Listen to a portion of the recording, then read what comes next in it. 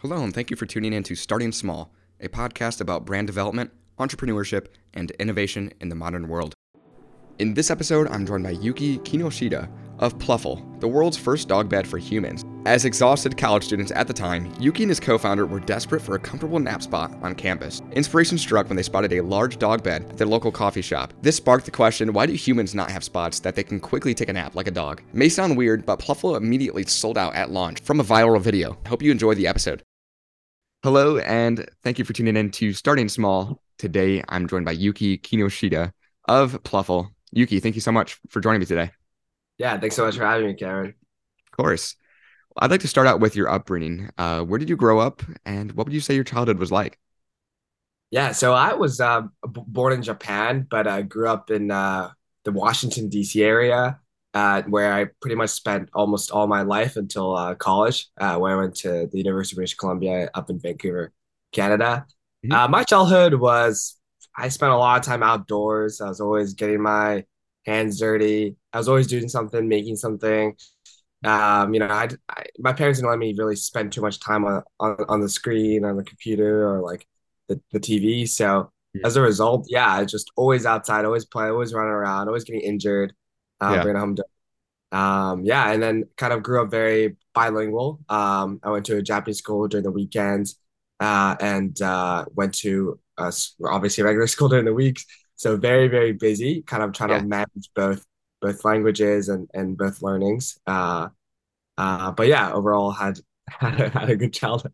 Awesome. Yeah, growing up, I'm curious, did you have an entrepreneurial mindset, or what were some of your aspirations at that time in your life, would you say? Yeah, so I was always looking for something to do. I always got very bored quickly, so like I always had to keep my mind occupied. And one of the things I did was I turned this pencil business into a side hustle when I was back in second grade. It was pretty funny. So when you did well in school, the teachers gave you like pencils from different like baseball teams. Yeah. And I didn't really have a much of an interest in baseball, but I knew that like different teams were worth like a different amount because whenever I got like a Red Sox pencil, everyone would be like, "Oh my God, you have a Red Sox pencil." So I would be like, "Oh my God, I guess there's like a value to each of these pencils." So I ended up like starting like trading these pencils from like for more things, like soda or like candy or like sometimes even money. Yeah. And then I still even like started this operation with like a few of my friends to like start selling these pencils to like other people and like making them collectibles. Yeah. Eventually, it got shut down because you're not allowed to resell things. Yeah. We were in second grade, but it was a memorable experience. I remember my parents were pretty upset because the principal like gave us a talk about like how we shouldn't be, like reselling things. That's like stealing from the school or whatever. Yeah. But yeah, that was kind of like just a funny anecdote that I have from my childhood. That's awesome. So I'm curious, like the transition from Japan and then going into Canada, was what time period was this? Was it when you went to school? Is that when you moved? What was that like? Yeah, that's right. I went to college up in Canada. Yeah. My parents are very international, and my dad works in an international organization. So they were always pushing me to go abroad. But I wanted to stay close to America because I knew that's where I wanted to be and grow up. So Yeah. kind of like a middle ground was Canada. I still got to get a little bit of that international experience, but stay pretty close to Canada. So. Awesome. What did you end up studying at British Columbia then when you're with your time there? Yeah, I studied like a mix between a business and a econ degree. So yeah, it was pretty good. But I got a good sense of both worlds. Even took an entrepreneurship class back in college. It wasn't very useful, I would say. But yeah, I got to meet some really great people throughout university. Awesome. With your time there, were you involved with any athletics or clubs? Would you say? Yeah, definitely. I was involved with quite a few things at university. Mainly just like getting a feel of what I enjoyed or what I didn't like. I did a lot of like small like pro bono consulting gigs where I worked with a lot of like local nonprofits, but also startups Yeah. as well. One of the startups I remember was called Fatso. They're like a peanut butter based CPG company. I Mhm. did a lot of work with them, and that's where I kind of first got my like exposure to what it's like to work with or for a startup. Yeah. Uh, and I remember that experience a lot more fun than any other course, anything else I was doing. So I remember that was kind of like a like a starting point to okay, entrepreneurship seems pretty cool. Certainly. Getting into, or before we get into Plufl, I know this is like a vital time for your founding story. I saw some of your like, resume, and it's kind of based around, what would you say that was based around? Where were you going towards before Plufl and being a startup founder yourself? Yeah, definitely. I was probably like gonna go through the traditional like corporate route, Yeah, as that's kind of seemed to be like the default of what everyone was doing, and seemed to be like what my parents like would have been the most happiest if I had just gone through. yeah, Um, and yeah, so a lot of like consulting, corporate related experience. I was gonna be working at like Accenture out of New York out of yeah, graduation, but yeah, as soon as I had the opportunity to work on Plufl full time, which was kind of a dream of mine. I just took it and ran with it, and told myself I would figure out how to how to like survive later. yeah. I'd love to dive into that, which I know is like during your schooling time. This is when Plufl was created, and it's really an issue that you and your co-founder faced at your university as well. If you don't mind, kind of share some of that story, what inspired the creation, and especially making it into like a dog bed for humans. What was the inspiration for that? Yeah, the story actually comes from my co-founder. He worked at a coffee shop where there was a huge Great Dane. Great Danes are big dogs. They're almost like the size of miniature horses. And he one of his jobs was to take care of the dog. I was pretty old and kind of and had a lot of mobility issues and whatnot. And the owners were obsessed with the dog because I mean they named even a whole coffee shop after it, and they're just like really obsessive when it comes to over their like pets. So Noah, he took a lot of spent a lot of time with it, and one thing he did was cuddle up in its dog bed with it as like as a way to like kind of like calm it down and just like make it feel better. I don't know. The owners just wanted him to do it. So as well, he was spending a lot of time during school in this just gigantic dog bed, which is in the back of like this Tesla that Yeah, they had, and just like he's just sleeping in it. And he had this moment one day where he's just like, what if there was like a dog bed but made for humans? Like I'm sleeping in this dog bed all the time, and it's not very comfortable. It's not very soft. It's not very supportive. It's just made for a dog. It's not made for humans. yeah, So it was an idea, and he calls me. He's like, "You can just have this like the craziest idea." It's like I'm like, "What dog beds, but for humans?" I'm like, "Oh, surely that exists. Like, surely there's no way that's an idea that's not available already." So we yeah, both like go on the internet and like look through Google and like Amazon and every single one of these platforms. And to our surprise, like it doesn't even exist. And what we find is actually a few people talking about how they wish there was bigger dog beds to begin with. yeah, So we're like, okay, well, there's clearly like could be a market opportunity here. Maybe there's a good reason it doesn't exist, but we feel like there's definitely something that we could make here if marketed properly. I could definitely attract a lot of different interest groups. So yeah. that's where it all kind of started. I love that. I would love to hear about kind of like the prototyping process. How did that come about, the research and development, and then where did you guys end up looking for sourcing eventually? Yeah, so prototyping was interesting. Kind of all we just knew was we wanted to make a dog bed, but bigger. Yeah, And that's where we started off. So we bought a lot of like dog beds in the markets, see what we liked, see what we didn't like, see what shapes we wanted to incorporate, and just brought them to like a local seamstress we found off Craigslist. It was just like, here's some fabric, here's some foam, make something for us. And then she just stitched together this like pretty decent like first prototype, which was not at all like something that could be mass manufactured, but yeah, was like pretty comfortable and validated the idea that sleeping on a dog bed, but bigger and like more comfortable is actually something that could be good. yeah, Especially like the aspects of like curling up and like, be able to tuck your hands and feet underneath the bolster and stuff like that.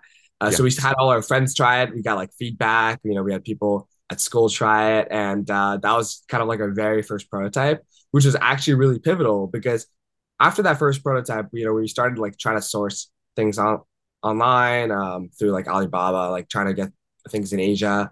yeah, But we didn't actually make too much progress. So our first prototype kind of carried us forward all the way to the point where we marketed it and went viral. wow, And then that's the point where we're like, okay, now we actually have a lot of people interested in our product. A lot of people on our email wait list.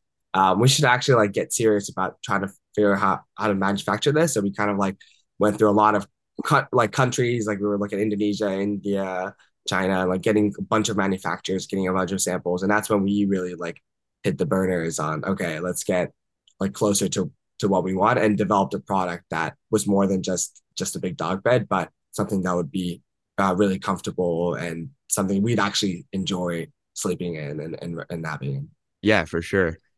I'm curious, once you eventually started selling D2C, what did like logistics and shipping and how does that look for a massive dog bed like that? What does it look like? Yeah. So the biggest part was kind of like the development process started after we had started selling, which is interesting. We had a Kickstarter which helped, but people thought that the product was already ready. Oftentimes that they do on Kickstarter, people don't always understand, it, especially if they're coming outside of Kickstarter. So Yeah. we set our like selves an arbitrary deadline of like November to deliver, and by like August, which is when we had to start, we still were like not at a stage where we wanted to be. But like somehow we had like figured it out just at like the deadline of like when we needed to ship the boat out to make our like promised or to make somewhere even close to our promised delivery date within like December Mm, of 2022. And we were able to ship out our very first production run. And then it was pretty nerve wracking because like, with COVID, the boats and all that stuff was like a lot slower than usual. But yeah, I think by the time we were shipping, it was actually pretty fast. So we got blessed with like everything just working out really smoothly. But yeah, it was kind of like taking pre-orders for almost entire year, like 7 months, all the way wow, up to like December/January. wow, And that was an interesting experience. Like, it was definitely, I think, I don't regret anything. yeah, We probably lost a lot of customers, potential customers, because like we didn't have the product available for like Christmas and stuff. But we yeah, also like got customers we would have never had if we weren't taking pre-orders. So for sure. uh, it's a little stressful because people always ask you like, "Where's my shipment?" And like, "Are you guys legit?" And we're like in the behind the scenes, like working as fast as possible to get like the Yeah, shipment out. But that's how we kind of like bootstrapped and like built our company before we had even had a single product out in the market, which I think let us move really fast and for sure. just kind of like get ourselves out there. Yeah, for sure. I would love to hear kind of like now, how do you handle logistics? Do you hold inventory? Do you have a 3PL? What does that look like for customers ordering today? Yeah, pretty standard, like kind of e-commerce C2C model. We have a 3PL. We have like some inventory. We're out of stock right now, so we're actually Yeah. trying to stock up again. But yeah, we have a two manufacturers in Asia. We're actually looking to expand um, our operations and look for new manufacturers as well. So that's why my co-founder and I actually just spent a month in China, or about 3 weeks in China. Wow. Uh, yeah, like a month ago. So really fresh off that trip, got a lot of learnings from like exactly how our product's made, Yeah. exactly why our product is priced the way, like our costs are the way it is, and Yeah. like nail down every single line item to understand like where we could optimize. And yeah, so we're looking forward to kind of like getting our costs down, but also developing new products. We're actually planning on launching a Kickstarter in June or July for a new Awesome. product that's coming up. Can't say too much more than that, but Yeah. yeah, we're really excited about having a new product in the market. Awesome. I'd love to go back to kind of like that launch time and when you're collecting these emails, what was your marketing looking like? Were you doing any paid or was this all organic? You mentioned viral. What was that like? Yeah, it was completely organic. I didn't even Wow. know what like Meta or like Facebook ads were it was at the time. All I Yeah. knew was that TikTok was a platform that let like young people like us kind of go viral all the time. I guess you don't have to be young, but so I didn't barely even knew what TikTok was too. So we started studying the platform. We downloaded it. We were like literally asking all our friends like, what does like this hashtag mean? What does this mean? Uh, and we were just trying to figure out the platform. So we started like hopping on some trends, like making some videos and just getting our concept and idea out there. And surprisingly, we're already for the bat, we're getting like, 1,000+ views, which is like something that we weren't getting, like more organic exposure than like Instagram or any other platform that we were like so far like marketing on. So we're like Yeah. doubling down on TikTok. And within like, I don't know, a week or two, one of our videos went super viral. Had like, 3 million views in a week. Now it has like 9 or 10 million views, the classic like TikTok viral story. Yeah. And all we had was like some landing page that we had built on like Wix, which is Yeah. a website that's pretty bad. Like again, not very functional. But all it did was collect emails. So with that landing page, we were able to collect like 10,000, 15,000 emails in a matter of like 24 hours after we went Wow. viral. So yeah, that was just like a great funnel to a Kickstarter campaign because now we had all these people like antsy, like bugging us all the time, whether we were going to make this product or not, or whether we were going to launch. Little did they know we had even not, like no idea even how to manufacture this thing at the time, but Yeah. we are like, okay, now we can like pivot and become like an official company. Like this is how we start. So That's awesome. That's huge. I'm curious, kind of where do you see the company going? Is it fully D2C? Do you see D2C from now on? Do you see it going into retail? What would that look like expansion wise? yeah, I think it's going to be DTC heavy. Yeah. We're looking to kind of expand into a little bit into retail. The biggest thing, there's still like a lot of logistical challenges I have to figure out, like getting the box size smaller and Yeah. all that. And like kind of meeting everything for retail. It's kind of a whole different beast. So we're taking it slow in terms of retail, just because I know there's a lot of challenges that come with entering it. Yeah. DTC has been great for us. We're gonna, I think, continue to double down on it, expand it, and find different ways to sell. I think Yeah. we recently launched on Amazon, so we're experimenting slash exploring that channel, seeing sort of how it does compared to just our Shopify Yeah. channel. Looking to sort of launch new products, have like a lower entry price point, so that it's more people can buy a product from us. Yeah. As well as kind of like shift our marketing a little bit. I think we're going to be doing a little bit of I don't know if rebranding is the right word. I don't think that's the right word, but more so just like, okay, now we have like, you know, 8 months worth of customer data. Yeah. And now we're looking at it. We're like, okay, well, customers are actually not really the TikTok demographic. Yeah. So is our demographic? It's okay. It's like moms with kids, like 40-year-old plus women who want to, either like get cozy themselves Yeah. or like have kids that like absolutely love the product. So we're understanding that and looking to shift our marketing to kind of like suit that and tailor that a little bit more, Yeah. which is something that we're not familiar with, but something we're actively trying to figure out, which I think is really important, that like you don't stick with your original strategy like throughout, because things change and your demographics change and your Sure. expectations have changed based on data and what you see. So Absolutely.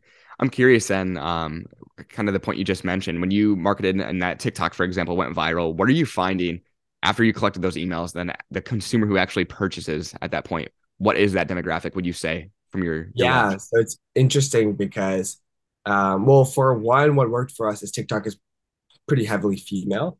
Yeah. But like our emails were like 70+% female, which Yeah. is like interesting, even more female than the platform. I think that's just because the interest always has been sort of female oriented. And though I think there we could definitely convince guys to buy this for themselves, I think it's just, I don't know why, it's just a little bit harder Yeah. for guys to kind of adopt like a new concept Yeah. like this. So it's always been heavily female. But what we noticed was, females were collecting were young, right? It was like the TikTok demographic was like 18 to 25 heavily. But Yeah. the people that actually bought were from the older tail end of from TikTok, Mm. which makes sense, I guess, because it's a little bit more expensive item, Yeah. need disposable income, and sort of like the 18-year-olds on TikTok uh, genuinely don't have that much disposable income. So Yeah. we found that just the older demographic from TikTok was buying, but just because of the sheer reach and eyeballs that we were able to get through TikTok, that got us like leveraged into like press and like media, and like at this one point even Jimmy Fallon was like talking about it. So like it still worked to get like eyeballs like everywhere else. Yeah. But like that TikTok demographic necessarily isn't like the super converting Mm. demographic from what we've seen. Yeah. Yeah, for sure. Well, yeah, I know. I mean, just being a early stage startup, I'm curious. I conclude each episode with this. If you could share one piece of advice with an aspiring entrepreneur, maybe something you've learned or regret along the way, what would you say that would be? Yeah, I think just especially just move fast and worry about problem solving later, if that makes sense. Yeah. Um, and I think that's the biggest thing that worked for us, but the biggest thing that could also like really been the downfall for us. So we kind of took the risk and it paid off. But at that time, if we didn't like capture the hype from TikTok and like waited to officially launch our company and all that stuff, I think that a lot of it, the interest could have died down and maybe would not have been as effective. Mm, So I think we were able to really capture all the interest and maximize like the amount of like customers we were able to get at that point, even though we had no idea how to manufacture the thing because we were just moving so fast and yeah, we didn't really care. We were just like two of us. We are like gonna launch this. I'm gonna get things moving. So I would say that's one thing that really worked well for us. for sure. Well, Yuki, thank you so much for joining me today. And to the listeners out there, make sure to check out Plufl at wearepluffle.com. Hey, thank you for listening to this episode of Starting Small. If you would, leave a review on whatever platform you're listening on. Also, follow Starting Small Pod on social platforms to keep up to date on future guests.